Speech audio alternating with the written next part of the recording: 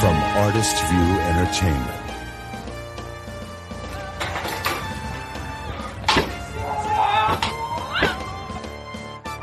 I'll drive.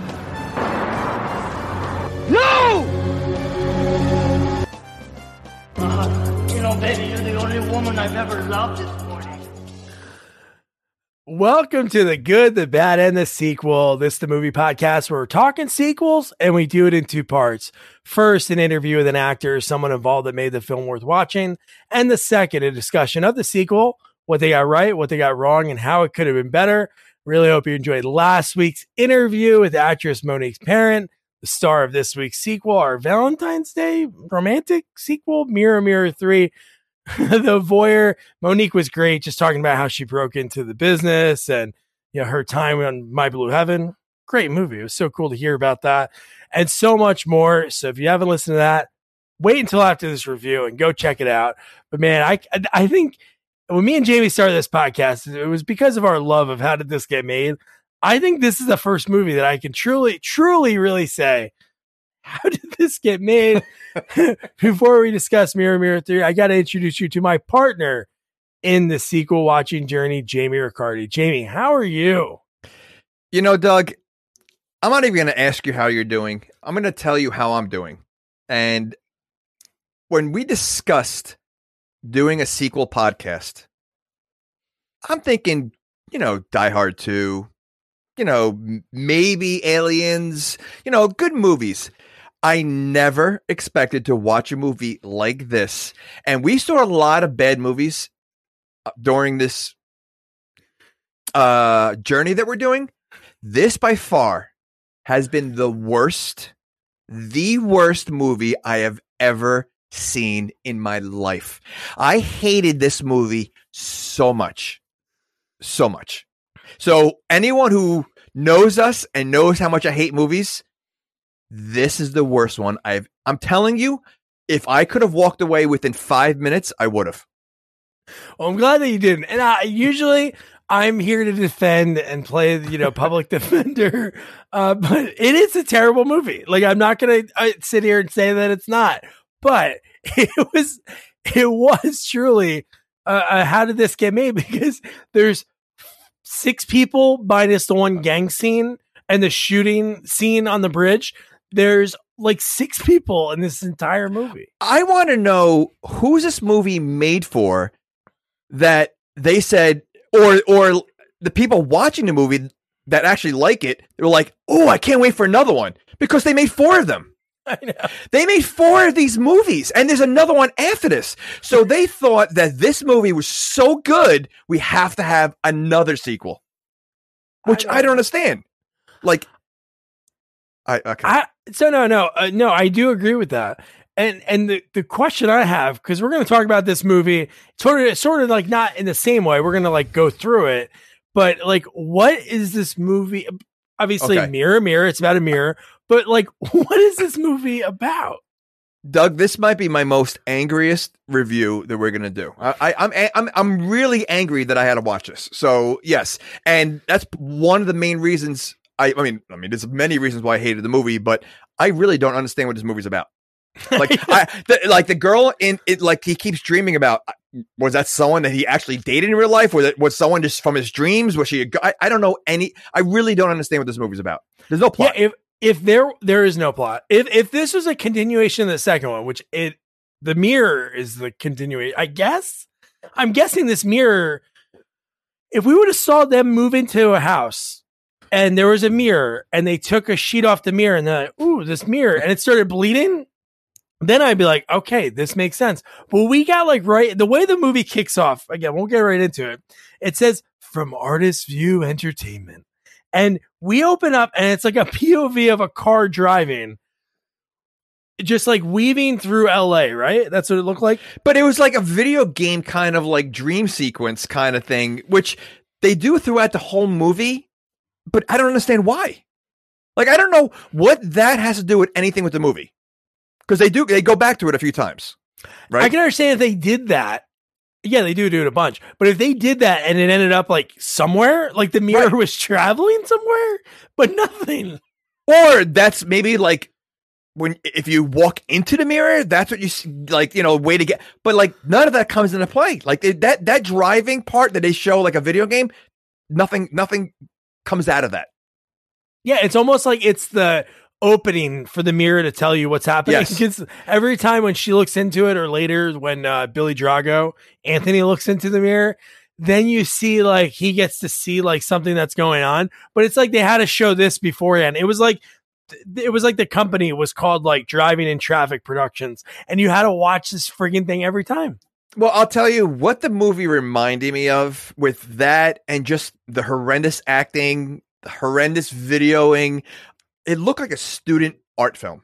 Like it looked like a student art film that a college student made, that they needed to do a project by the end of the year, and this was the project. Then I could say, okay, great job on this movie. Great job. It's a college student. You don't know what you're doing. But to have people like, I would say some famous people in this movie. Oh, I would say all these people at one point or later on, like Monique was being sarcastic over the years. Right. No, but it's crazy when you think about it. David Naughton at this point in his career, American Werewolf in London. Yep. At this, I think this year he did this. Ice Cream Man he was in. So he's in like all these movies, like these like horror movies towards the end of his career. But like Mark Ruffalo is in this movie. Elizabeth Baldwin, she was married to Danny Baldwin at the time. Yep. And Billy Drago, I forgot. Yeah. He had a monster movie in like the late 70s, 80s, but he always worked. Yeah. And I read something about this movie that Ruffalo is in part 2 as a different character. That's amazing. Drago, what's his name? Drago? Billy Drago? That's all right. Okay. Drago is in part 4 as a different character. What? So he's not even Anthony? No. So like so apparently they like to keep them film in the family because there's only 6 actors anyway. So they probably just rotate them around. Oh my God. What was the other movie that we covered that did that? There was another movie that we covered that did something similar. Like there was people from the other. The Slaughterhouse one, maybe? Oh, maybe. Okay. So let me ask you this. Would you say out of all the movies we've done, this is the worst one? Oh, I would say by far. But again, having said that, I will tell you one of my new like favorite characters is like the most over the top acting. Don't say it. Dude, it is. He looked like Mikey Day from SNL, or he looked for like Caveman Lawyer from SNL. I hated this character. Hated it. Oh my God. The greasiest looking, like the worst actor. The only actor I think that might have been worse than him was the guy driving his car with the bandana. Like that guy might have been a worse actor than Julio, but Julio was horrible. Like really, like the acting in this movie. And okay. I mean, we're going to talk about the whole movie. We're going to talk about all the sex scenes and everything else. I don't even think the sex scenes were sexy. Like the sex scenes were like cringy. It was just, the whole movie was uncomfortable. It definitely is uncomfortable because if you're watching these scenes, not the sex scenes, but you're watching these ones to get information, like the movie changes throughout the movie. Like you would think, oh, this movie's about Julio or this movie's about Ramon. No, it's not about, it's really not about, they have a little bit to do with what the movie seems to be about. It's like everybody has these little motives, like Mark Ruffalo. His motive in the movie is really just to bang Elizabeth Carolyn, who's his brother's wife. Anthony? No, I thought it was his brother's wife. No, they're not. No, they were just like, she's his art gallery. She owns an art gallery. Which made no sense. And I in the beginning, I didn't even know because he was also with another girl in the begining, wasn't he? Or he keeps dreaming about that stupid other girl. So is that his ex-girlfriend? He was sleeping, I guess so, but she was always with Julio, Cassandra, played by Monique Parent, and they were screwing around, I guess. But the fact that he lives there, why would he move in there? But it looks like that portion with Julio was like in the past, like past. Like was he around for Julio? He was, yeah. He was sleeping with her while she was with Julio. But there was no scene with them together like that, right? Was there a scene? Well, there was no scene. No, we never saw Anthony because Anthony was like coming there and Julio is running over people, I guess. I don't know. Okay. See, it was just so confusing. Like I honestly I thought there was a possibility that this was just like a dream girl, and somehow he gets in. I don't know. All right, I don't know. It was just too much. No, it definitely was. It definitely was. So, but even like the first thing in the movie, like so we have Cassandra. She's like lighting these candles, and then entering in the house is an FBI agent. Just to let you know, I wrote down 1 minute in and I already hate it. I'm just putting it out there. I wrote down 1 minute in and I already hate this movie. And, before we get any further, the way the movie starts was complete foolery. Because by the time the credits came on there, I'm thinking the movie's 20 minutes in. I'm like, all right, you know what? Fine. I'm almost done with this movie. And then all of a sudden the credits come on. I'm like, you gotta be crapping me. The movie's just starting now. It was 20 minutes before the credits came on. It was 20 minutes. It really, when I tell you angry, I was like, you've got to be kidding me. I was so angry. Or that could be like a happy welcome because you're like, oh my God, it's only been 3 minutes. And it's like, oh, it's been 15. Yeah. Yeah. And then the movie just starts. Yeah. So that's where it really was. So this FBI guy goes into the house. He drinks milk right out of the carton. Then he goes upstairs and all he does is he screams like when he's like outside the door. He falls down the stairs. He has like his stomach's bleeding, like a hole in his stomach. And then the mirror starts bleeding. So I'm like, I don't know. I think this movie could have been like Rubber-esque. Like if like a tire killing people. No, I'm not saying like. Oh, you think like the mirror's killing people. The mirror. Well, why is the mirror bleeding? Well, I thought the mirror was connected to him at first. Like somehow, like, like if he bleeds, the mirror is going to bleed kind of thing. But I just didn't understand. I really don't understand this movie. And I mean, what you're saying would have made sense. Would have made sense. I don't know if it makes sense. Well, I think it, you know what? Now that you're saying that, I think that is exactly what it is. Based on the ending, I think the mirror is alive, and I think the mirror causes all this stuff. Yeah. It's insane. So we get Anthony, Billy Drago. He's dreaming, and he's having this is the first of like 5 sex scenes. Did not waste time. And in honor of our action sequel expert, I wrote 2 B's are crossed off the list. Batshit crazy. And boobs. What were the other 2 B's? Bombs. Right? Big bombs. Now, can big bombs count as body parts? I guess it could be. I guess it could. Okay. Because I don't think there's bombs in this movie, right? Is there a bomb in this movie? Is there a bomb in this movie? No. I don't think. Okay. So maybe we could count. Oh, you know what? If you count exploding scorpions, yeah, okay. Which again, I didn't understand that either. Because they showed it in slow motion. Okay, that whole slow motion scene. I mean, I know we're not there. I didn't understand it. I didn't understand. They showed a close up of that scorpion getting squashed. How many times? And that and the chicken and the rotisserie chickens in the fire. It's insane. No, it really is. It's a student art film. That's all I can say. But the fact that we're like, it's so weird, and then we're watching him dream. Anthony is, and then we cut to him. He's just in the bed by himself, moaning and wiggling. And I'm like, why do we have to see this? Yeah. He came across very creepy in this movie. It like uncomfortable creepy. Yeah. I don't know what his deal, like each character, I didn't really know what their deal was. Cause like really, if you break him down, what was his like drive in this movie? Like to become a great artist and to be in this house that torments him as he moves into this house later on. He moves in a house. No, that doesn't happen at all. But why? Like, does he know that his ex-girlfriend or whatever she was murdered, or he doesn't? Like, is he trying to solve it? Is that why he went there? Like, I don't know. Well, later in the movie, we see that they did like a sort of like blood oath.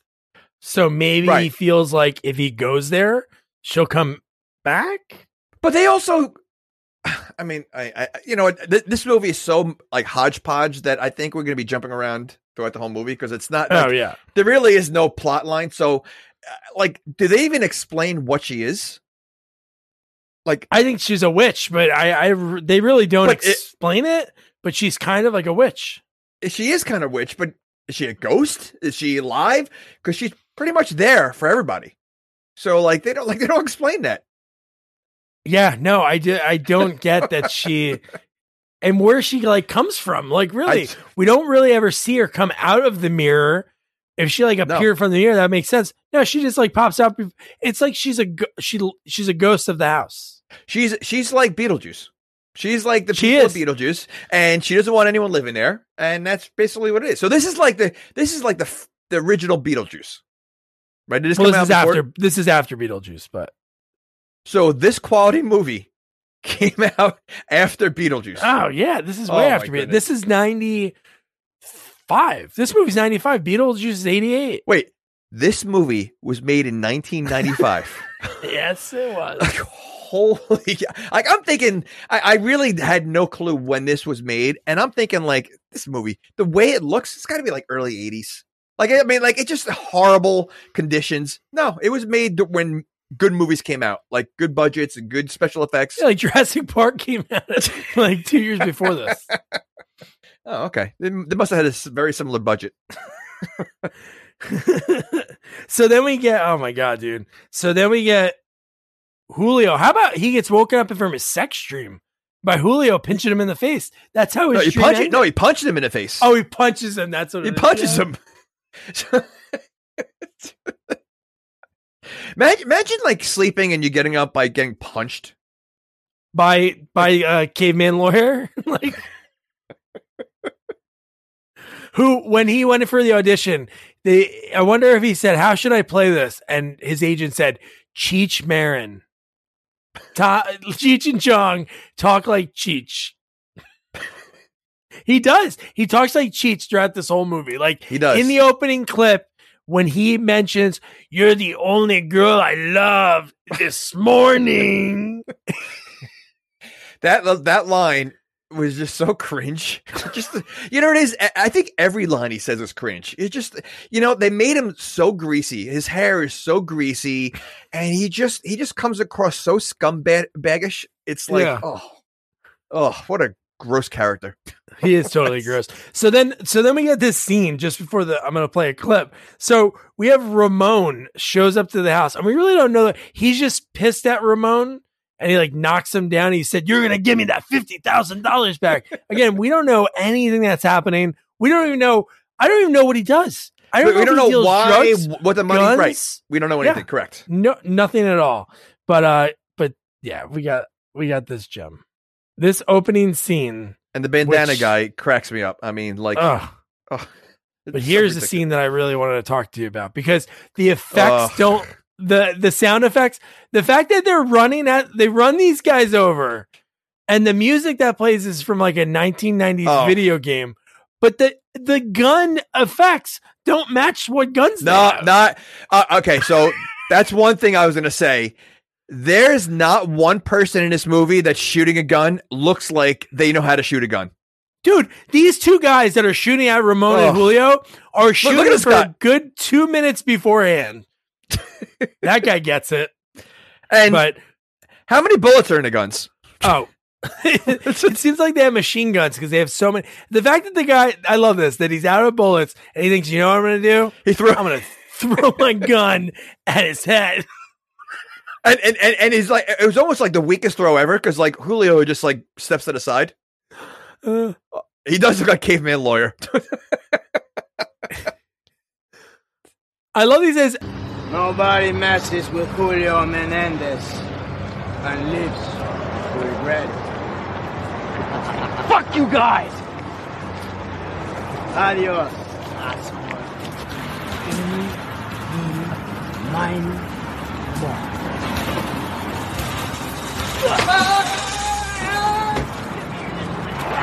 Look and at, just look this. Look at the traffic that's underneath. I Think know. of this. And then I had to leave at the end of this scene. So he's sitting here with the gun. Where's my money? Now, wouldn't you just grab Julio at this point? Like, if you're gonna die anyway, wouldn't you just hold on to him and like maybe pull him down with you? Exactly. And he uses eeny, meeny, miny, mo, which isn't what works there. And then there's his thug in the background with the bandana. Yes. he just looks like someone that they grabbed. Like, listen, you know what? Our main actor like couldn't show up, so just throw this bandana and sunglasses on. Don't say 2 words, and you'll be in the movie. The fact that the one part I do love about that is at the very end, they didn't even think for editing purposes or continuation of the scene was that you heard voiceovers of people in the background like, Somebody call 911. and then the end of the scene is cars driving. Not like cars stopped to check about this dead body. It just showed it was stock footage of just driving. It's so ridiculous. So that scene alone just shows you what you're in for. And again, that movie was filmed in 1995. You said, yeah, that's amazing. I mean, just look at the quality. Meeny, miny, mo, and he's just pointing the gun at him. Eeny, meeny, miny, mo is when you're picking people. Yeah, no, so there was no. You know what? I really feel like there might not have even been a script. Was there a screenwriter in this? Like, I wonder if you go to IMDb and like that is blank. Like they have all the jobs and screenwriter. There's not a name there because I do. I do love the fact that there was 2 directors because Monique was talking about how they would have to like run. There was these 2 houses that were the one that we see the outside of, and then there was another house. So I guess the one house didn't have like exactly what they needed. So they were like running from house to house with 2 different directors at each house. Like that's just. Well, I can understand that when you have such a high quality movie like this, you're going to need more than one director. I guess because there's so much acting going on that you want to make sure you get the right shot. Yeah, you got to make sure you get that right shot. 2 directors. What was the budget? What was the budget? Do you know? Oh, I don't know. They probably don't release it for these Oscar. I looked up Rotten Tomatoes, and I think there is no review on this.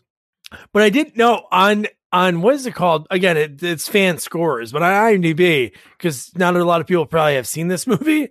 I don't know why. I think it's only at 2. It's 2.5, so it's not worse than Son of the Mask, but it's worse than Son of the Mask. It's 2.5 Rotten Tomatoes?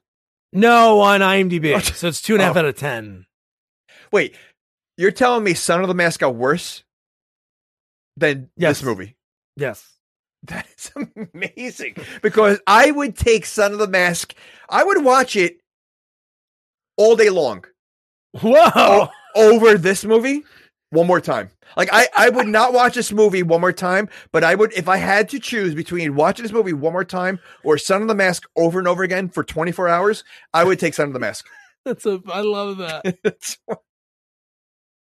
I wish there was a way we could make that happen. It'd be great for like charity. If we had like 1 million listeners, I would love to raise money for something and make you watch Son of the Mask for 24 hours straight. You have to watch a dog trying to kill a baby. You know what? Listen, this movie got me angry. I would be willing to. I'd watch Terror Toons over and over again. And I mean, like, we've watched some bad movies. I mean, we really have. And you know what? This movie makes Terror Toons make sense. I feel like, and Terror Toons didn't make sense either. But I feel like I understood Terror Toons way more than I understood this movie. You understood Grandma Hulk Hogan, Sam Elliott. Yeah. So here's a line that, oh my gosh. So I have this clip, but I don't want to show too many. But he when he comes home, pissed drunk, why is he pissed drunk? He seems like a guy that's killed people before, right? Well, okay. Something in a scene, I think there's a scene that made me laugh is just one review ago. We talked about floorboards. Yes. And we have a floorboard in this movie that he's hiding something in. Like how common is that in movies? And where do you, and as our action expert said, where do you get them? Is there a market for floorboards? Maybe Julio is that market, and Julio is, you know what? Maybe that's what he does for a living, because they don't explain it. So maybe that's what he does. He sells, hidden floorboards. I don't know if the next sequel, Hangover 3, has a hidden floorboard, but I'd be mind blown if that happens. That'd be so funny. But no, he comes home and goes, Lucy, I'm home. Cassandra. You know what? He's so gross. He is. But you would think they've been in this house a while, right? There's no furniture in the house. There's when they walk in, there's like that little like chest where there's like a picture there. But other than that, there's a rug on the ground that is there for the purpose of covering when he puts the money down there. But other than that, nothing else. The house reminded me of the Munsters. Oh yeah, it was the Munsters. Like it almost looks like it could have been the Munsters house. Yeah. So here's by far, again, not the best line, like as in like the greatest lines ever, but the best line in this movie, the fact that it was written and somebody said it. Well, we don't know if it's written. We have to look at IMDb. I hope so. He says, There you are. Why don't you answer me, huh? Too busy playing with your freaking mirror. It's a free country. I can do what I want. It's a free. I wrote that down. Yeah, that's a quality line. It's a free country. But just to say that back, I know it is so funny. The fact that they're really together. How did they meet? Why are they in love? But within seconds, she's got a knife behind her back. Like she's having a whole conversation with him with a knife behind her back. Well, she's ready. She was talking to Anthony while he was dreaming wherever, which we don't know if that was him dreaming. That's what now I mean. Like, or in the past. No, you're right. No, they don't explain that. So like, they don't explain why she doesn't like Julio, why she's with Julio. You know, like it's like there's no explanation. Now, if this was a continuation from the second one, it's on us because we didn't watch it. But she's not in the second one. Julio's not in the second one. So it's really like they start a movie at like almost halfway through because we don't know anyone. Is it the same mirror in the first one and the second one? Can you imagine it's like a different mirror each movie? Well, dude, Talking Pony had a different pony on the cover of the movie. So that it didn't even have a pony on the cover of the movie. Had a horse. One of the cover. Oh yeah, that's what it was. Well, wait, no, not even that. I shouldn't even say. There's not even a pony in the movie. So they had a different horse on the cover. Then the horse was in the movie, but they kept saying Talking Pony. Okay, is the mirror in SAG? Maybe that's why it might be a different mirror in each movie, just because they couldn't afford it. Yeah, I guess maybe if you bleed on screen, you get in SAG. So I guess the mirror would be in SAG if you. That's acting. I would love if the mirror got nominated for like a Razzie. You know what? Based on the acting in this movie, the mirror is probably the best actor in the whole movie.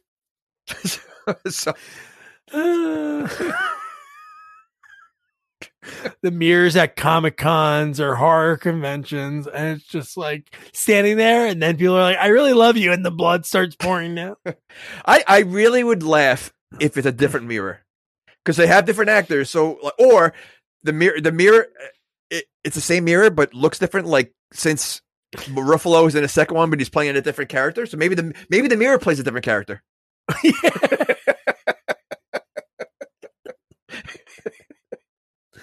See, that would be good. So now I'm in. Okay.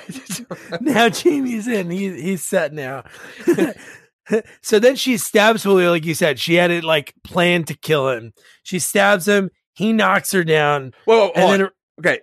He doesn't knock her. Well, he throws her down and she passes out. Yeah. She literally she stabs him. He's bleeding. He just like kind of like wasn't even a hard push. Push her down. And she does that old like faint, like she just and she's like, and she's out, like she was out. So then we get those flashbacks that we didn't know. Well, I guess are they flashbacks or are they flash forwards? Because that's what happens. That's a flash forward, I guess. They had the guy breaking his neck. They had the crab, and the scorpion. The scorpion. Snap, and then I said shooting someone. Yep. So it's a flash forward because he's still alive at this point. Well, we don't know what's happening. Well, this is the point where the credits come in. Oh yeah. Okay, so think about all we just talked about. All that was before the movie started. Yeah. Okay, so now you can understand my anger, thinking like, all right, because a lot of already's gone on. So I'm like, all right, fine. I'm already like invested in this movie. The movie's got to be a third way over. No, the movie's just starting now. I was so angry. Oh man. And then you know what we do? We do get, this is what's weird. So we do get, that is in the past, because this is where we got the little 2 months later after the credits. Oh yeah, right. So, but to me that doesn't make sense, because if we're looking in the past, Julio's alive when she stabs him, and then she has that flash forward of the rotisserie chickens and that whole scene that we get like 50 minutes in the movie, which obviously is his demise, spoiler alert. But yeah, I don't know. So there was a double murder in that house, and 2 months later someone's moving in. Well, Julio didn't die there. No, you're right. Okay. Oh, I'm sorry. There's a single murder at the house, and 2 months later someone moving in. For a rental. So somebody bought that house, or did Julio rent it? Julio seemed like he had a lot of cash. So he's hiding under floorboards, but not owning the house? Yeah. So he damaged the floorboards of a house he doesn't own? Or maybe it's like not a safe house, but maybe like that's a house where he just goes there, has a little fun with his girlfriend, hides his things, because there's no furniture there. So maybe it's like not owned by anybody. Like, it's vacant. Speaking of real estate agents, do you think the real estate agent's selling that house like, oh, it's 4-bedroom, an attic, large kitchen, and if you have some money you got to hide underneath that oval rug over there, you can hide money underneath. Listen, that's a seller right there. It doesn't, it's some people like a big kitchen. Someone likes a nice family room. Others will like a floorboard that you can hide things in. We're going to hide evidence that I don't want cops to find. Well, you know what? What would you use a floorboard for besides hiding something illegal? Right? It's because in the movies, it's never anything good. Like it's guns, it's drugs, it's money. So like, it's not like you're hiding Christmas decorations. It's usually something that's going to lead to either death or an arrest. Honey, I got to go can you upstairs? I got to go under the rug because I got you something special. Oh, you shouldn't have, honey. Like, it doesn't make any sense. The fact that he puts the money there in a house that she seems like she only is in the mirror room. She probably doesn't eat. I don't know. Well, was there a kitchen there? Well, there was a kitchen because Mark Ruffalo does Samurai Delicatessen later in the movie. Oh, yeah, that's right. Never mind. All right. It was a very dark house, too. They had no light. There was no bills. It was almost like it was like just like candles lit. I'm telling you, it was the Munsters' house. The Munsters were probably the previous owners. They moved out, and that's it. It's been abandoned since. So then we get Mark Ruffalo, and he's Joey, and he's getting yelled at by Anthony, Billy Drago. So they're unloading a moving truck. So they're moving into this house. Again, it's a rental. They move in. Elizabeth Baldwin, who Daniel Baldwin's now ex-wife. So the thing that's funny with her, so she's like his manager, and she has like an art gallery. Later in the movie, when she sees him painting, she is like, she doesn't know what she's talking about. Not at all. Art. But okay, so why is she even there? If she's his manager. Well, they date. She's dating Anthony, and then when he goes in the house with one of the boxes, she's getting ready to, on an open moving truck on the road, trying to blow him. Not only that, I wonder was this part of like the props, or was he really sweating? Because he had sweat stains all over that shirt from lifting all the stuff in there. So I wonder, like, if they just left it in the movie. Like, cause I can't imagine them having too much of a makeup department for this movie. So I wonder, like, if that was like real sweat, and they just like, hey, we gotta leave it in. He's moving, so we got to use the same shirt. We're gonna throw it in a bag. And I don't know if we mentioned it before. So Joey is brothers with Anthony. Anthony is with Carolyn. Anthony goes into the house. Carolyn wants to have sex with Joey in this moving truck. Just to catch anyone up. It looks like it wasn't the first time they were together. That's what was weird. It seemed like it wasn't, but then later we find out how timid he is about it. And even when he calls her to be like, hey, he's going out of town, which she should know that already. Yeah, but what gave it away, I think, was like she was coming on to him really strong. He was avoiding it at first, and then he's the one that reached over and kissed her. Oh, I know. So that to me was like, all right, they've been together, but he's got to be all smelly. He was all sweaty. Like, that's when she felt like, you know what? First of all, they didn't know how long the other guy was going to be in the house. Like, exactly. You're gonna risk it with like you said, with the door wide open. Like, the house is right there. I mean, like, yeah. It'd be great if they added in a scene like the neighbor comes over, like, oh, we got new neighbors. Let's bring over a pie. But then he sets up his art. So he knew because he's been in that house before. He knew about the mirror room. So I think he thought that he could get like inspiration. So he set up his art studio in that. Oh no, it's so weird. In the one scene, he sets up his art stuff in the mirror room. I swear he brings it all in there, but then it's in his bedroom later. Why is the mirror there? That's the one thing. Because that's the only thing. Not even that there's mirror there. There's beds there. And it seems like they didn't bring those, did they? Well, beds I can see, because sometimes they're hard to get, a mattress is hard to get out of that rooms or whatever, because I don't know. No, I know. I can see a mirror, but like the mirror, like, because literally there's nothing in this house. Unless they brought listen, it's very possible they brought the beds in there. We didn't see them unload the whole truck. So they could have brought the bed there, but that mirror is the same mirror that's been there. So like, everything's gone but the mirror. Like, why would he even and he's a dude. He's gonna need a mirror like that.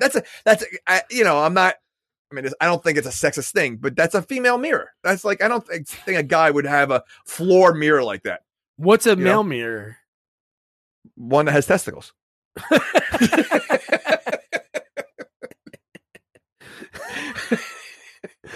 So I don't know if you noticed this. They only showed it in like one shot. But later when I'll just mention it now so I don't forget. So in Joey's room, they show like this floor camera shot and his bed is held up by cinder blocks. Well, I can see that as a typical bachelor, just not like, but that's okay. I would say a guy mirror, and maybe I'm wrong, just usually one that's like, halfway up, like, because guys don't care what the bottom half looks like. It's always, as long as they can see their face, where women need to always look at their whole outfits and everything else. So I think that's a difference. I don't know. I mean, I don't think guys have floor mirrors. I don't know. Unless they do. Maybe, I don't know. If you're a guy and you have a floor mirror at Sequels Only, let us know. No, or can you tell us the difference between a female or male mirror? Yeah, can you tell us the difference?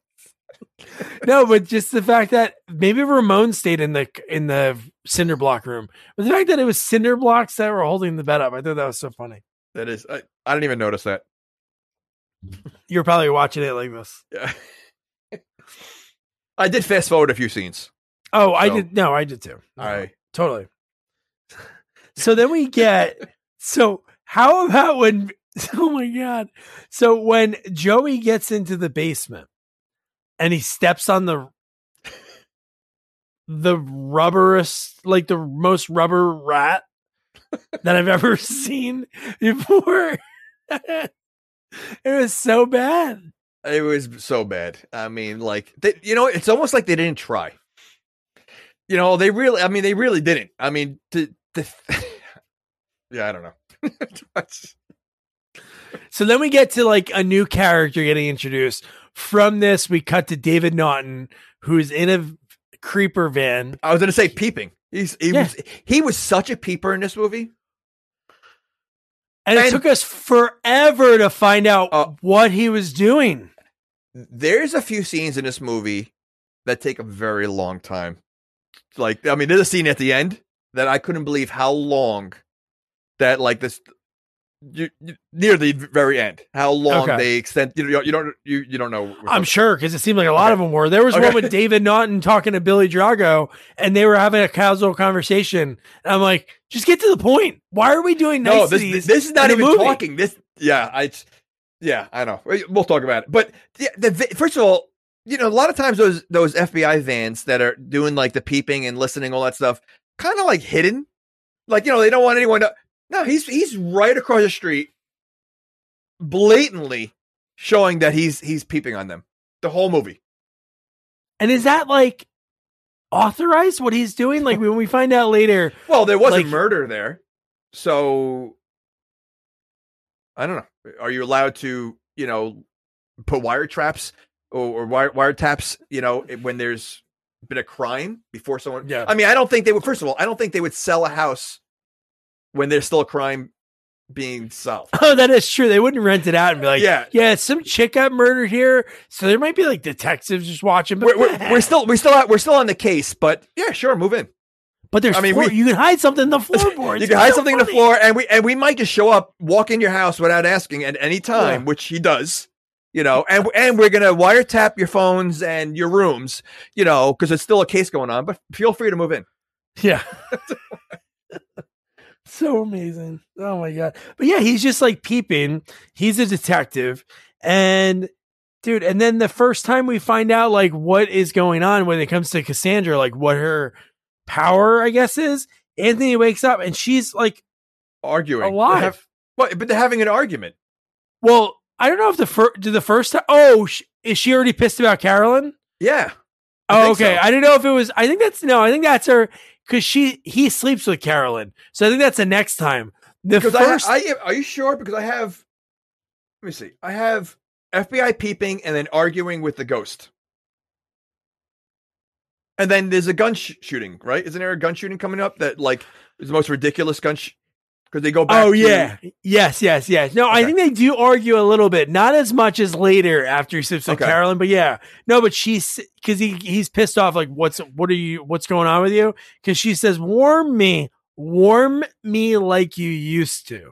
So does he think she's really there at this point? Does he think she's a ghost? Does he think he's dreaming? Like what is going on at this point? And what's going on in his mind? Like they don't.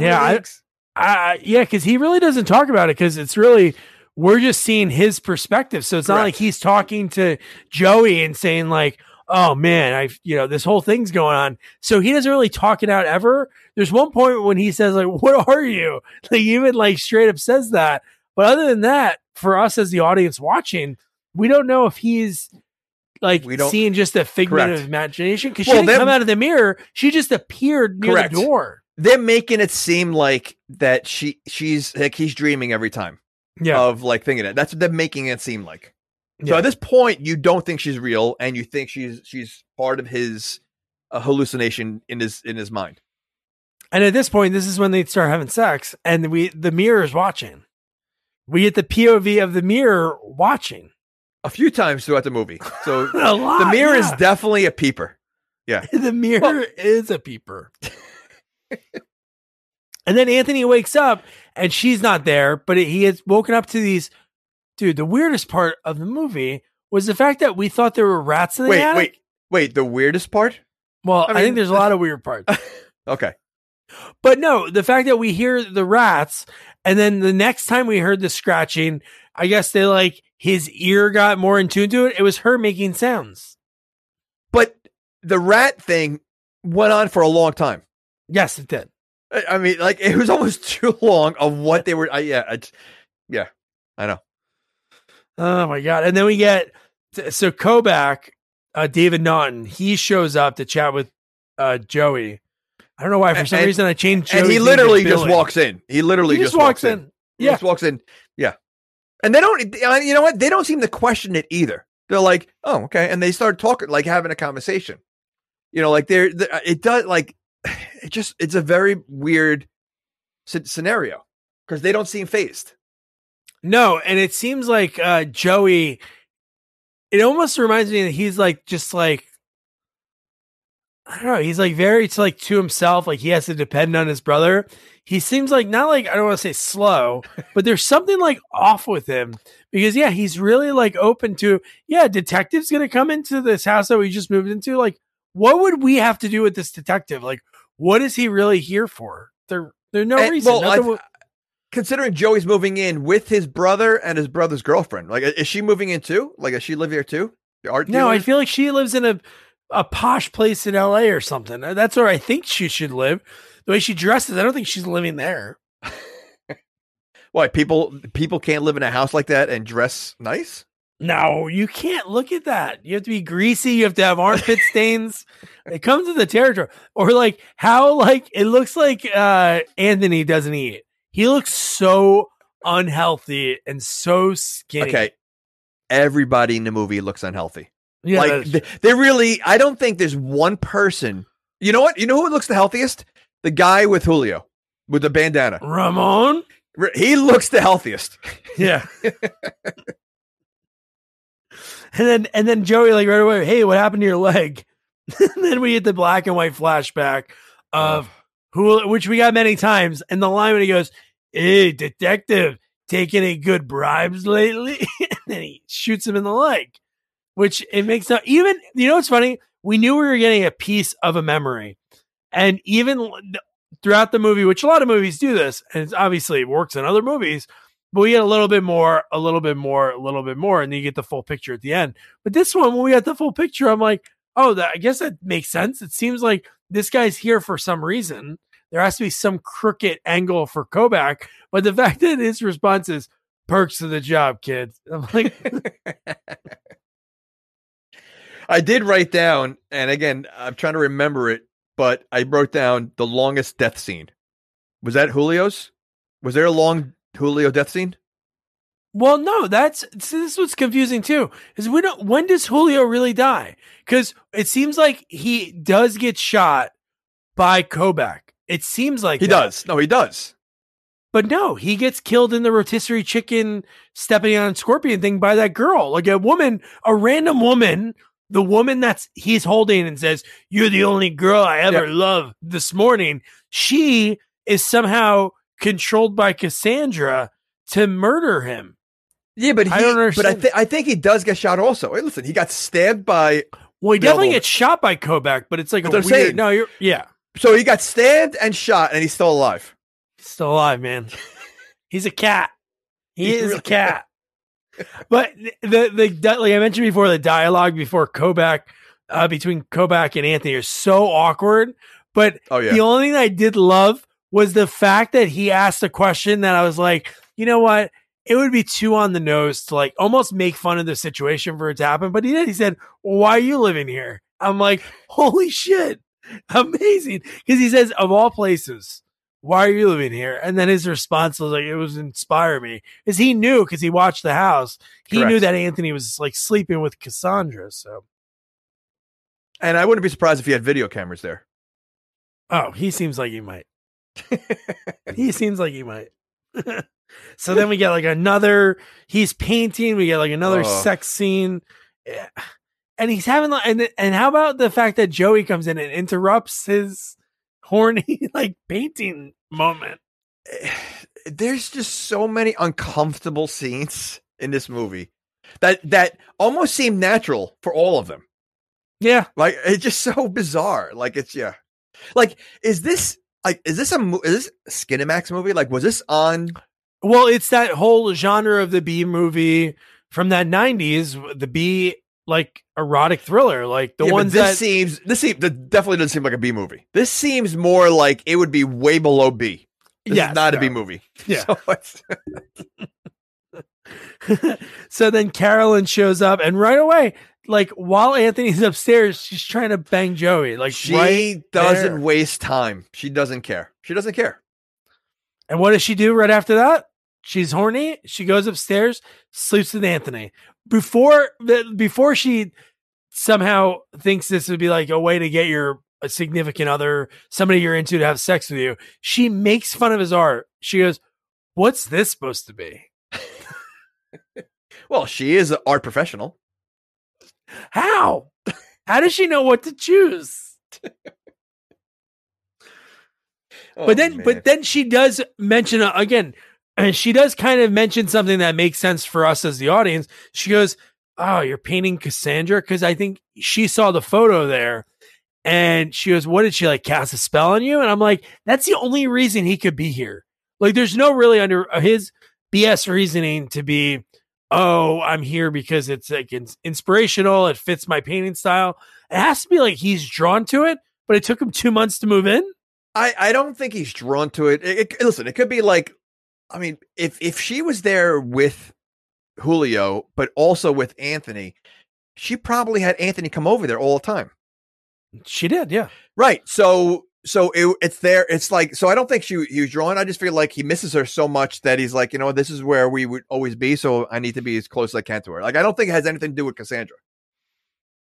Yeah, I just don't know. Yeah, I guess maybe. I don't know. Who knows? Who knows? Or unless maybe he had a relationship with the mirror. Maybe he was with the mirror. Maybe he liked that mirror. So maybe while Julio is with Cassandra, the Cassandra's with Anthony. Anthony's also with the mirror. And now we have an issue. So that's the whole thing. So the mirror's mad at Cassandra, keeping Cassandra there, so Cassandra can't leave. See, it all makes sense now. Maybe growing up, his dad said, "Hey, long mirrors aren't for men," and he's like, "I always wanted a long mirror." Okay, see, so I didn't make that up. Good. Yeah, and he gets his chance to have a long mirror. So while they're sleeping together, so it's Carolyn and Anthony. And the mirror's watching again. And then, dude, the fact that Cassandra just appears in the room and Anthony's like zones out and it's like a dream sort of sequence. And then the next thing we cut to is Carolyn basically like, it's over. Like, she's like, ugh. Well, again, they don't really explain if Anthony's really seeing her or he just keeps because she seems to only come when he's laying on the bed. Go ahead. Go ahead. Isn't that how it always works? That's what she said. I realized that after I said it. But okay. No, I know what you know exactly what you're saying. But the fact that he is in this, so he must be attached to her. The fact that she must have some kind of spell that while he's like awake having sex with Carolyn, he imagines her there. Yes, that's what I'm saying. Like, I think, listen, you know what? I mean, based on how the movie ends, maybe it really doesn't end that way, and that's still part of the dream. Because everything always happens when either right after he has sex or when he's laying down sleeping. That's when all these things seem to happen. I don't know. I don't know. Crazy. There's no rhyme or reason. I mean, so then we get again another flashback, and this is where we find out like what's going on. We get Kobach, he's in the van, and this is Julio crying, and he says, "I can't go back to jail. There's $400K in the house, and it's yours." So that's why Kobach's there. I thought that Julio was just joking around, like playing like dead, like playing possum, so that Kobach would like turn around and then Julio would attack him. Like, I didn't think he was serious about crying, but he really was. He really was upset. He was, yeah. Well, no, he does kind of fake it when we see the final flashback. Yeah. So then Cassandra's pissed off because, Carol, like Anthony, did he cheat on her? Are they dating? Can you date? But they weren't really dating, right? So does that? Okay, so let me ask you this. Does that count as cheating if you have an affair with a ghost? Because a ghost really is not there. So does that, like, a ghost doesn't really exist, I guess? So does that count as cheating? Honey, it's not real.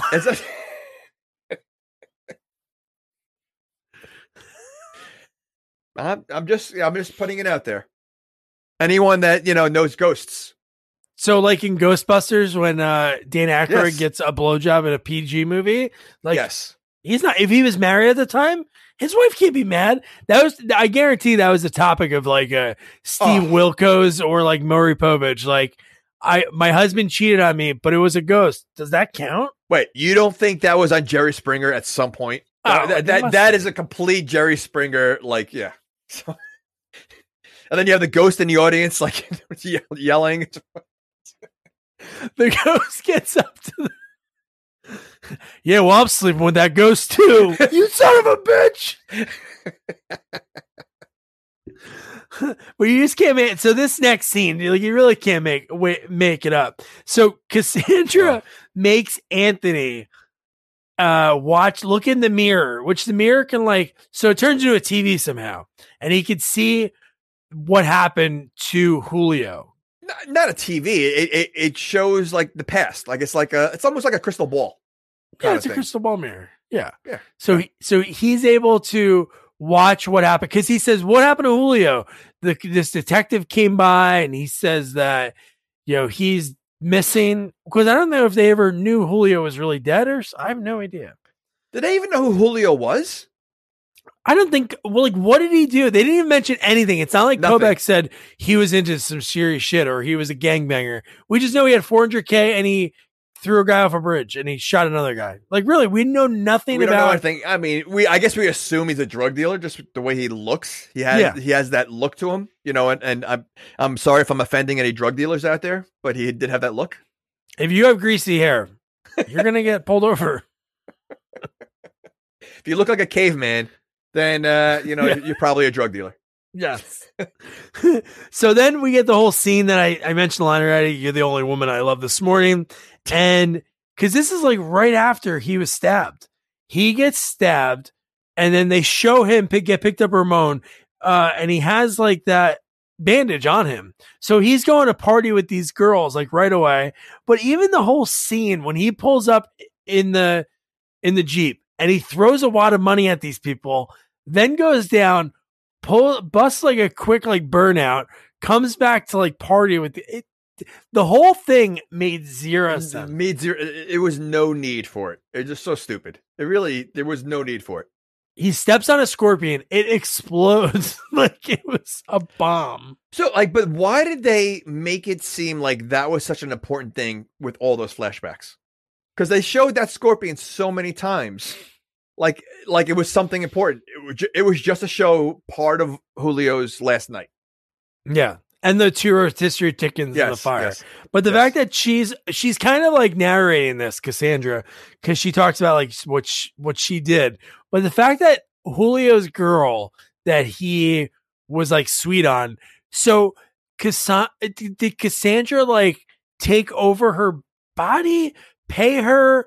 Because the very end, like when these FBI type agents or a rival gang, I don't know who showed up to shoot all of them. It was Julio taking a bunch of them out, but the one that kills him is the girl that he was like hooking up with. Well, let's be honest. I mean, Julio seems the type of guy that more than one person is going to want to kill him. So whether it was Cassandra, I don't think it had anything to do with Cassandra. I just think that he's such a scumbag that he had a long list of people that just wanted him dead. Well, no, she said a line that made you think as the watcher that she had something to do with it. Like she said, this is what happened. Almost, she was trying to put fear into Anthony. Well, maybe she hired that girl.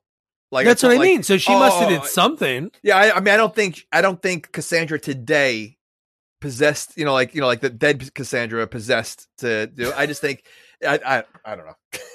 Well, was she dead already? Did she die when she passed out when he hit her? Is that her death? That what they don't show her again, right? We don't. That's what'd she die of?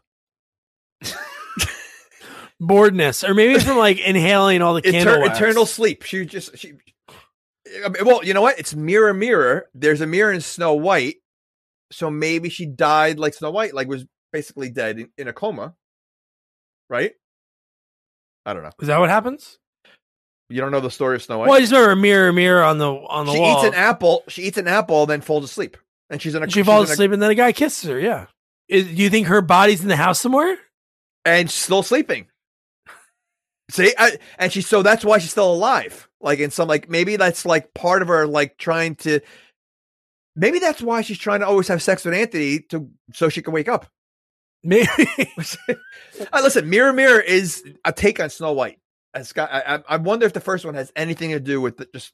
Do you think there's any dwarves in the first movie? Oh, I don't know.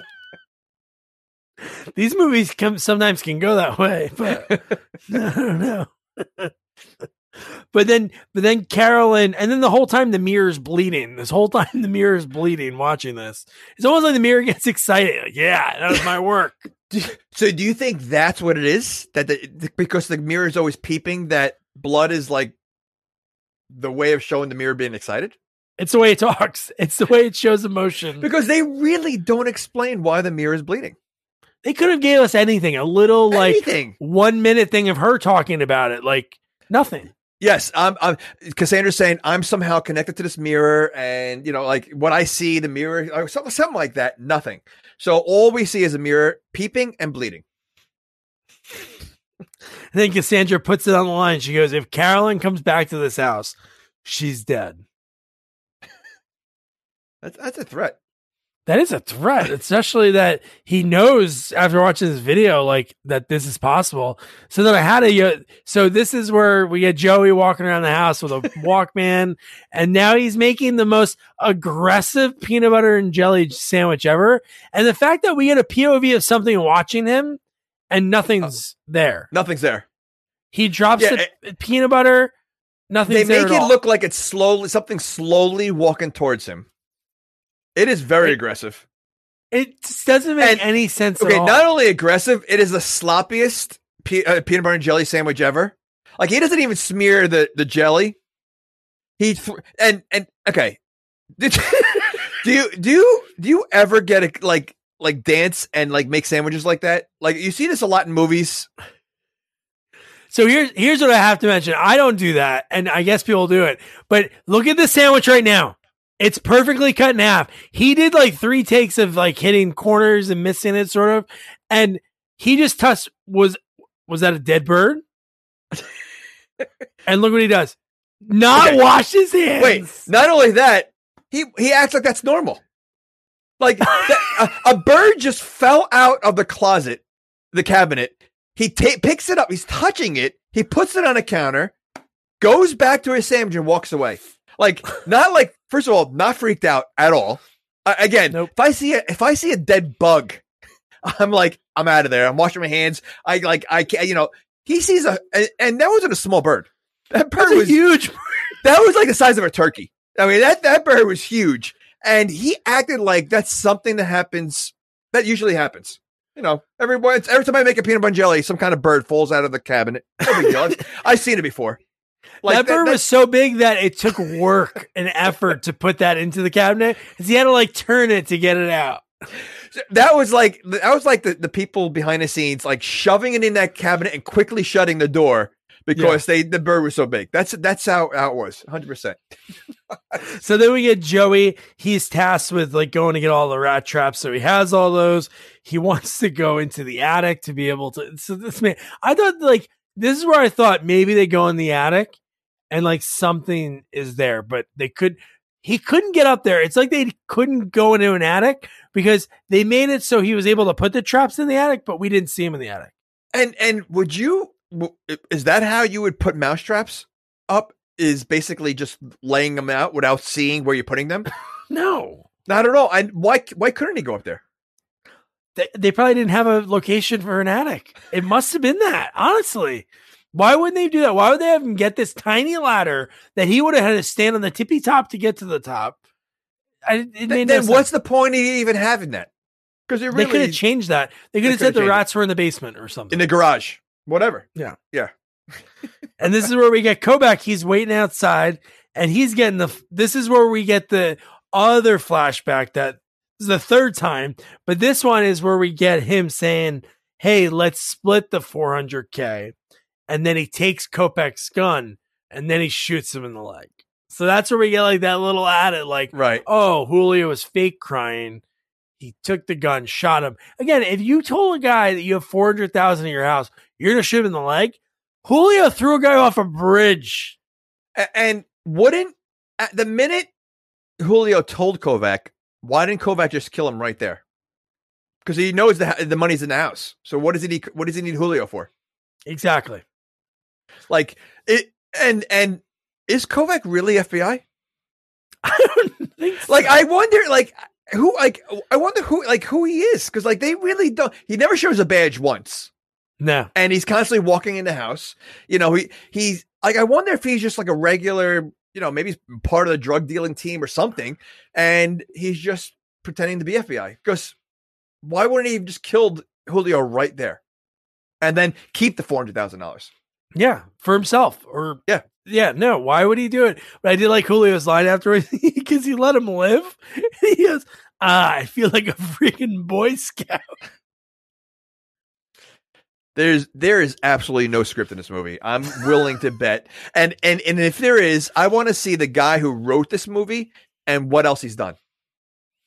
Because I could see this being like the only movie he's ever written. Oh, dude, I really, and I would love to see that. It just shows that student at NYU Film School. Because I mean, and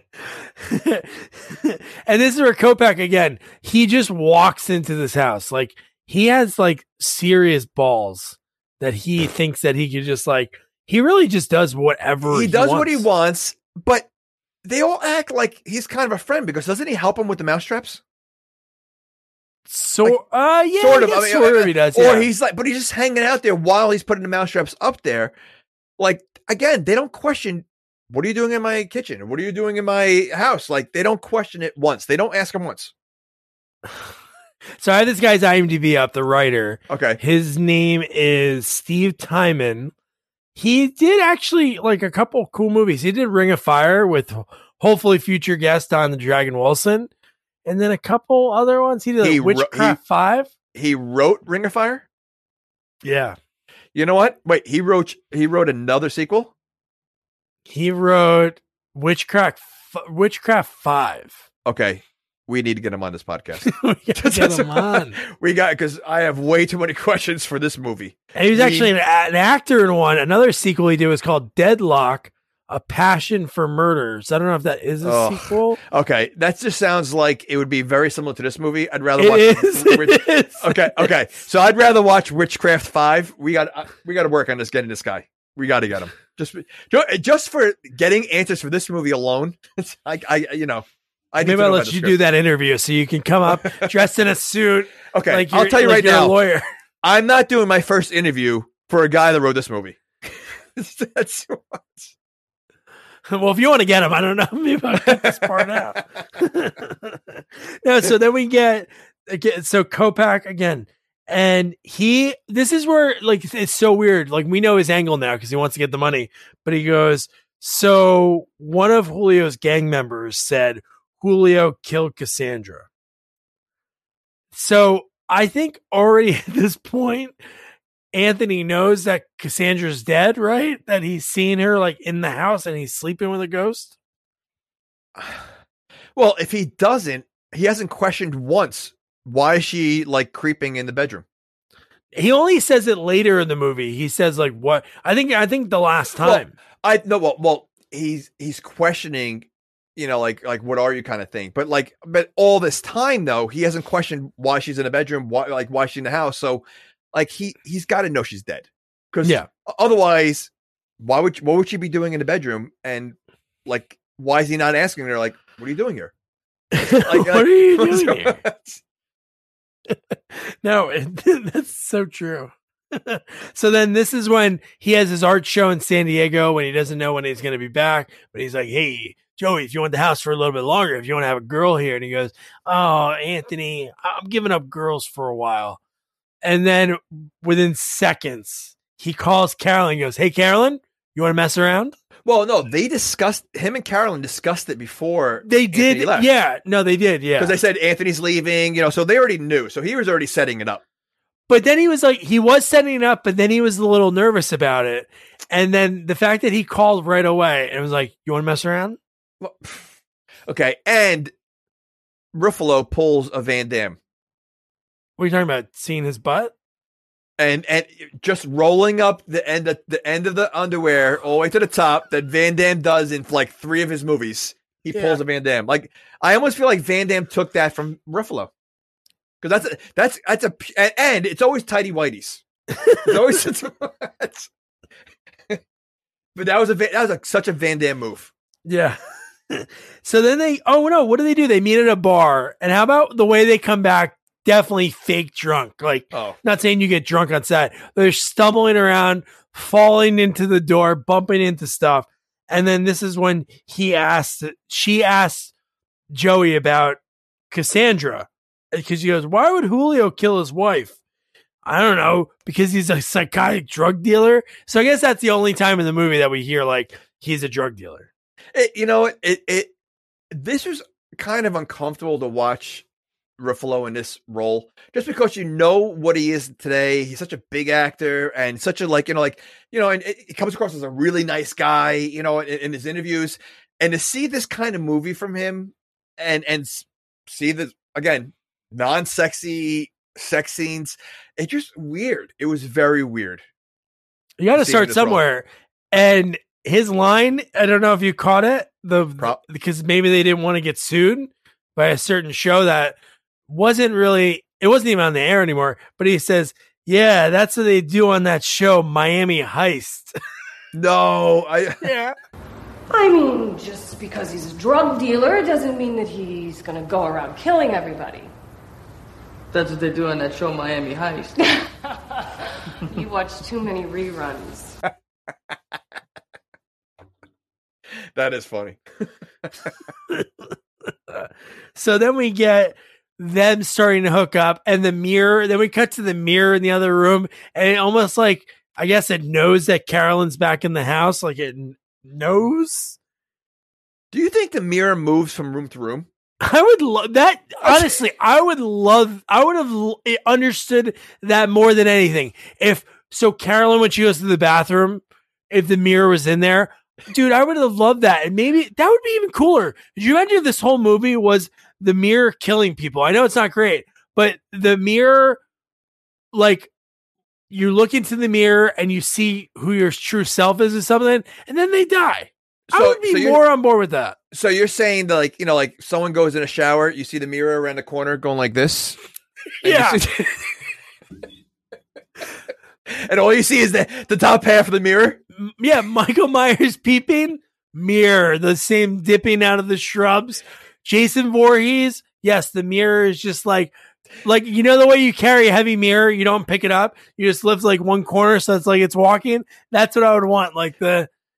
I just love it's like a fat guy peeping around the corner. All you see is like the top part of the mirror going to the side.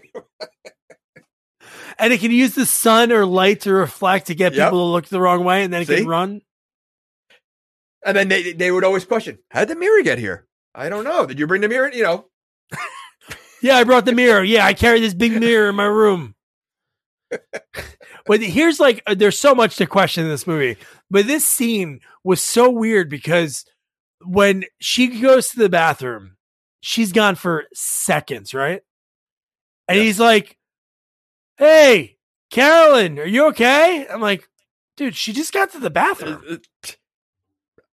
Literally, it was seconds. Yeah. It was. This whole scene was very bizarre. It was because he couldn't hear her, she couldn't hear him, and he's still yelling. The door's locked, so you're thinking oh man, she's gonna die in the bathroom, she's dead. Nope. Bathroom door opens. She walks out. She goes to the door.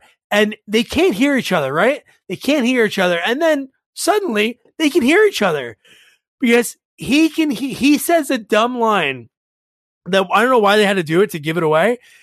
Cause they're saying push, pull.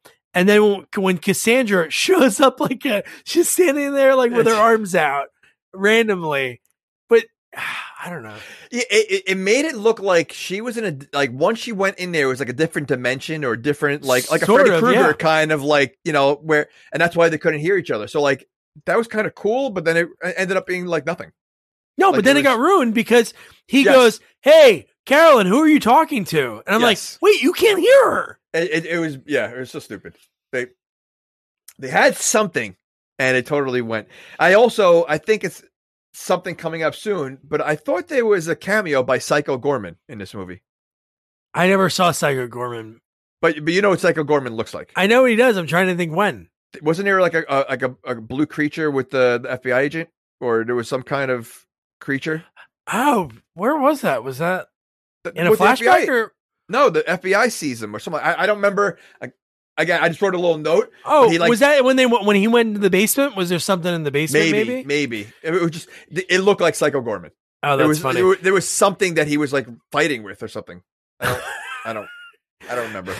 No, I think it might have been in the basement. I think he was seeing stuff when he got down there. But how about the way Carolyn died? She's like, you, and she was backpedaling, but it looked like she was on roller skates. Yeah. Like when Cassandra Monique was pushing, it was like the camera was on a roller skate, and then the way she went over, dude, how funny was it? The way she was on the ground, it looked like they said, "Okay, lift your body up, okay, action," and then she fell and hit her head. The rest of this movie is so cheesily done. Like from this point on, like this is where one of the bees, that shit goes all over the place. I mean, this is all, and it's just so cheesy. There's a scene here. I think it's with Anthony and Cassandra that it's so slow motion, so long of a scene that I forget what.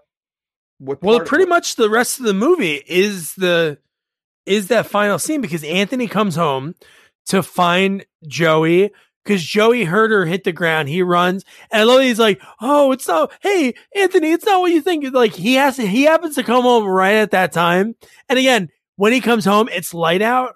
So they boned. They drank in the middle of the day. They slept with each other, and it was still daytime. Or is this like the next morning? Or maybe he's just really quick. Maybe it's really quick. He went to his art show in San Diego and wanted it to come back quick. I like how he's saying, it's not what it looks like. Well, right now we're worried about a murder. Like, I mean, like she's like dead. So is he saying it's not what it looks like for murder purposes? Yes. That's what I was thinking too. Or is it because I wasn't hooking up with her kind of thing? Like, or was he just throwing them both together? And it's like he knew, because he even said like, "Yeah, well, it looks bad, Joey." And then I think he even says like, "You're banging my girl," and then he carries her out of there. Yeah. And meanwhile, the mirror's bleeding. So when the mirror bleeds, it means the person's dead. There's no chance to survive, right? Well, Cassandra's alive, or is she? I don't think she's alive. I don't know. So then we get Kovac at this time, because the door's left open. He walks in the house and he's looking for that $400K. Wait, I think at this point Kovac has a key. I would hope so. I think he has a key at this point, because he shows up and just walks every single time, anytime. So when he goes into the basement, this is what we have. I think I know what you mean when Psycho Gorman. I think I know what you mean now. So when he's looking around in the basement, and he goes into a room, okay, and he sees these. Oh, Cassandra already startles him, I think. Yes, and she's telling him about Julio, and I think he asks her about the money. She says there's no more money, I think. And then hold on. And again, no one's questioning why they're talking to Cassandra throughout this whole movie. Now, one person questions. Okay.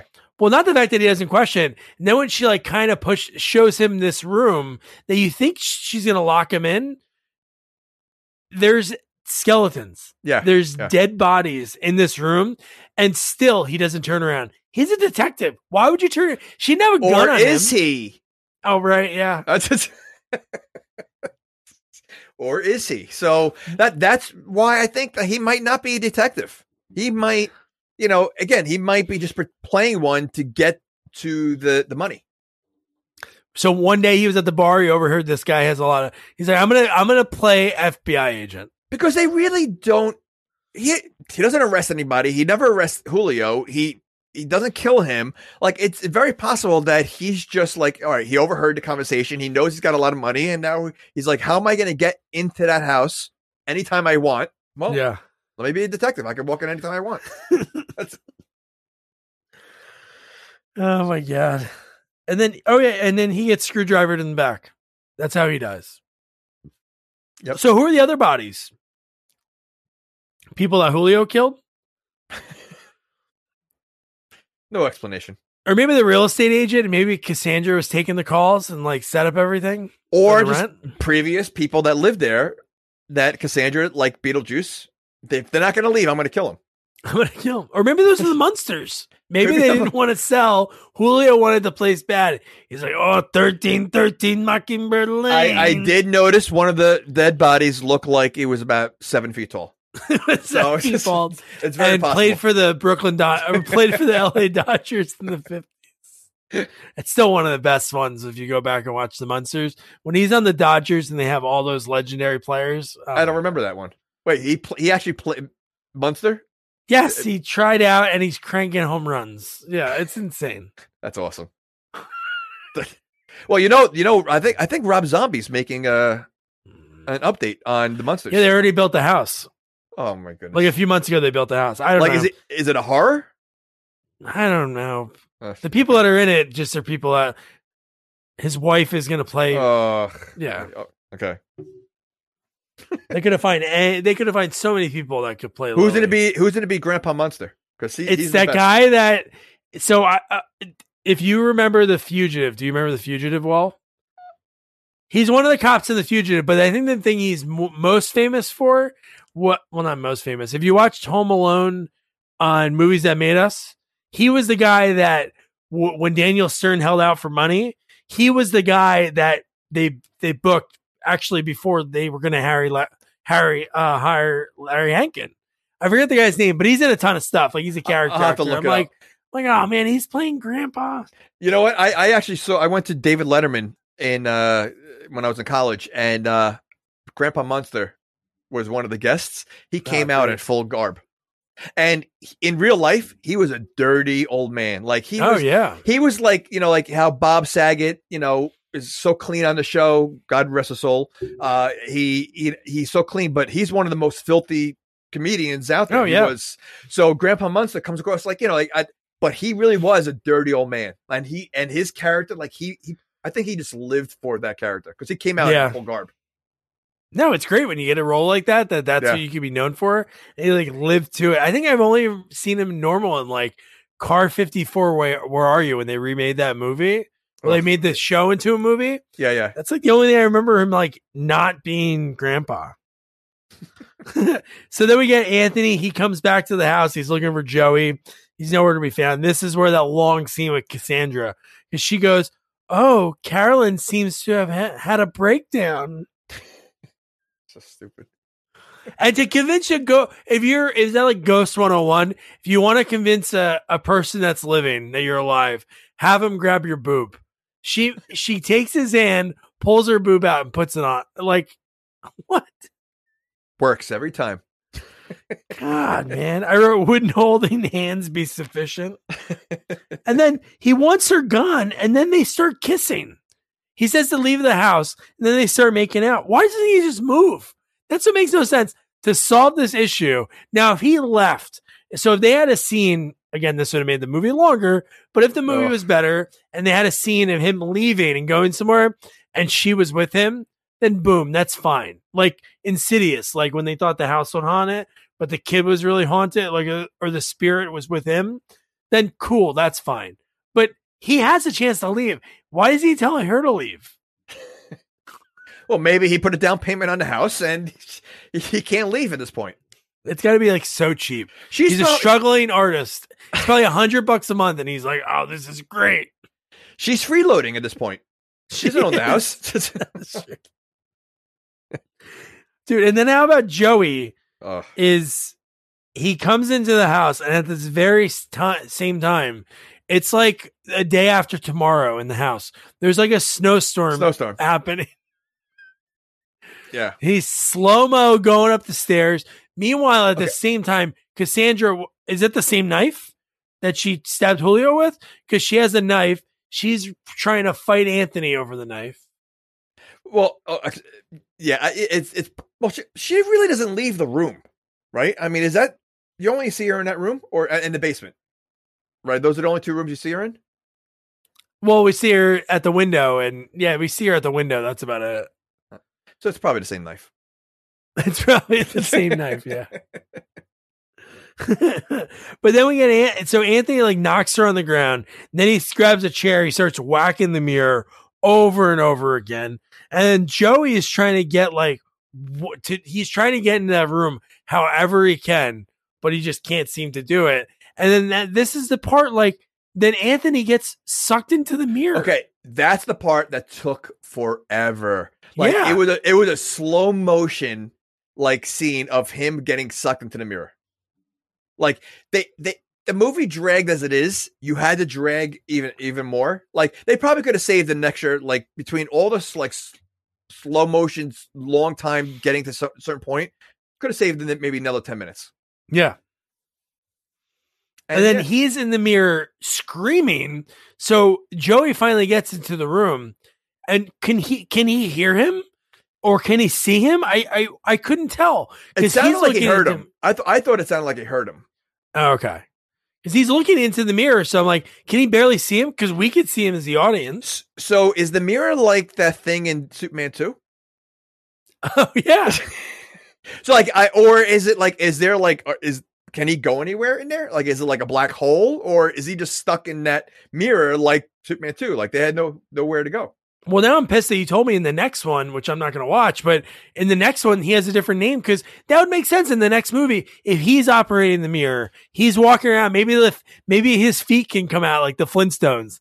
He could pop his feet out and walk around as the mirror and stick his arms out or something. But no, the fact that he's stuck in the mirror screaming, Joey's like, Anthony, and then boom, right? He has to sit there and watch his brother get murdered. And then what makes no sense is, his brother gets murdered. He falls on the ground. Mark Ruffalo's dead. And then Cassandra starts like convulsing. She turns into sand. See, now it would have been better if now, because that Anthony's in the mirror, she's alive. And every time she looks in a mirror, she sees Anthony. See, yeah. See, now we got a movie. Or something. The end of the movie should have been as a teaser for, like, it could have been no time. Somebody moving into the house and Anthony in the mirror or something. So basically no one survives. No one. But that might have been like their idea. Like, listen, no one's going to watch this garbage, because if someone survives, that means we may have to make a sequel. They weren't planning on making a part 4. So let's kill all the characters and let's just kill this franchise. I got to say, this movie had to be involved with money laundering or something. Somebody needed to clean money, because it's insane. I think this movie was to get a high grade at NYU film school. It literally looks like just the acting, the way the video camera, like, again, follows her to the banister, and like it just the car chase in the beginning with the videos. It just looks like a student made film. Like it looks like a very low. I mean, it obviously was a very low budget film. That's why there's not that many actors in it. I wonder if they all put their own money into it, because I don't know if they would have put their money in it, but they were all young. But I'm sure they must have or they shot it quick, because really like there's not that much. This looks like a Blair Witch kind of movie. So you know. Oh man, so that's Mirror 3 of the Voyeur. Jamie, you already said obviously you wouldn't watch it. Is there anything? Because I feel like a lot of the movies, there's nothing you could change. No. Yeah, I could. Not the writer, the director, and the cameraman make sure they didn't make the movie. I would say, again, I'm still amazed that there's 4 of these movies. So I like, you got to assume the first one probably was really low budget, wasn't that good, so they wanted to improve on it. Part 2, okay, but we know how sequels sometimes work. But the fact they made this one, and again, maybe at this point, this could have been like the Superman 3, Quest for Fire, or whatever, Superman 4, knowing like, all right, we really jumped it. It's not a good movie. But they made another one after this. Like, this movie looks like it should have been like the end of the franchise. Like, all right, we destroyed it, like the franchise. The movie is horrible. Like, it's just really bad. We can't make another one. No, let's make another one. Like, I don't understand. I really don't understand that. Like, I don't know how movies get made. I don't know how it got made. Yeah, honestly. Like, and then the fact that the second one had Roddy McDowall in it, like, yeah, I don't get it. I don't understand. Like, I almost want to watch the trailer. I'll never watch these movies ever again. I really hope we don't get anyone for 4. But I'm just curious to see the trailer for 4 and 2. I'm actually gonna watch all the trailers just to see where it started from. Yeah. That's 8 minutes, man. That's 8 minutes that you're giving up. Well, I didn't say in one day. I'm just gonna say, it's just I gotta spread it out a little bit. I'll piecemeal it, 30 seconds each day. But yeah, no, I wouldn't recommend watching it. The only thing for me, funny wise, was just how overacting Julio did, and he was Cheech Marin. And that line, again, I wouldn't tell somebody to watch this movie just for the line. But I'm really tempted to make a best of Julio and put it on our Twitter or on YouTube. Just his line when he says the You're the only woman I ever loved this morning. You know what? Just watch the trailer and you'll have an idea what we went through. Yeah. Because the trailers are bad too. So, I mean, it gives you an idea. All right. So that's it. And I think we're going to go on a good run. So if we're like, our beloved Knicks on a, losing streak, I think right now we're going to go on a winning streak. Really. I think for a while we got some goodies. One isn't a goodie, but it's definitely fun. Oh. But the next one and next sequel we're reviewing is sort of in honor of Mardi Gras coming up, Hangover 3. And we interviewed, my mother-in-law, Doug's mother-in-law in the movie, and Alan's mother, Linda, played by the amazing Sandra Curry. Sandra talked about how she broke into the industry and how she made it happen for herself. Then we talked about, what she called slice 'em dice 'em movies that she made in the 70s, like Policewoman, Jesse's Girls, Fugitive Lovers, and more. Plus, she guest starred on pretty much every show and had stories about all the people, like Three's Company, and just being there within like the 3 different years over the run. She was there on different guest starring roles, and just she loved John Ritter. She knew him really well. And she was fun to chat with. And what's wild is her sister is Runaways founder Cherie Curry. That's awesome. That's such a great chat. Sandra was awesome. And so don't forget to review, rate, share our podcast. Follow us on all social media at Sequels Only. And don't forget to check out our website, sequelsonly.com. Good night. Good night.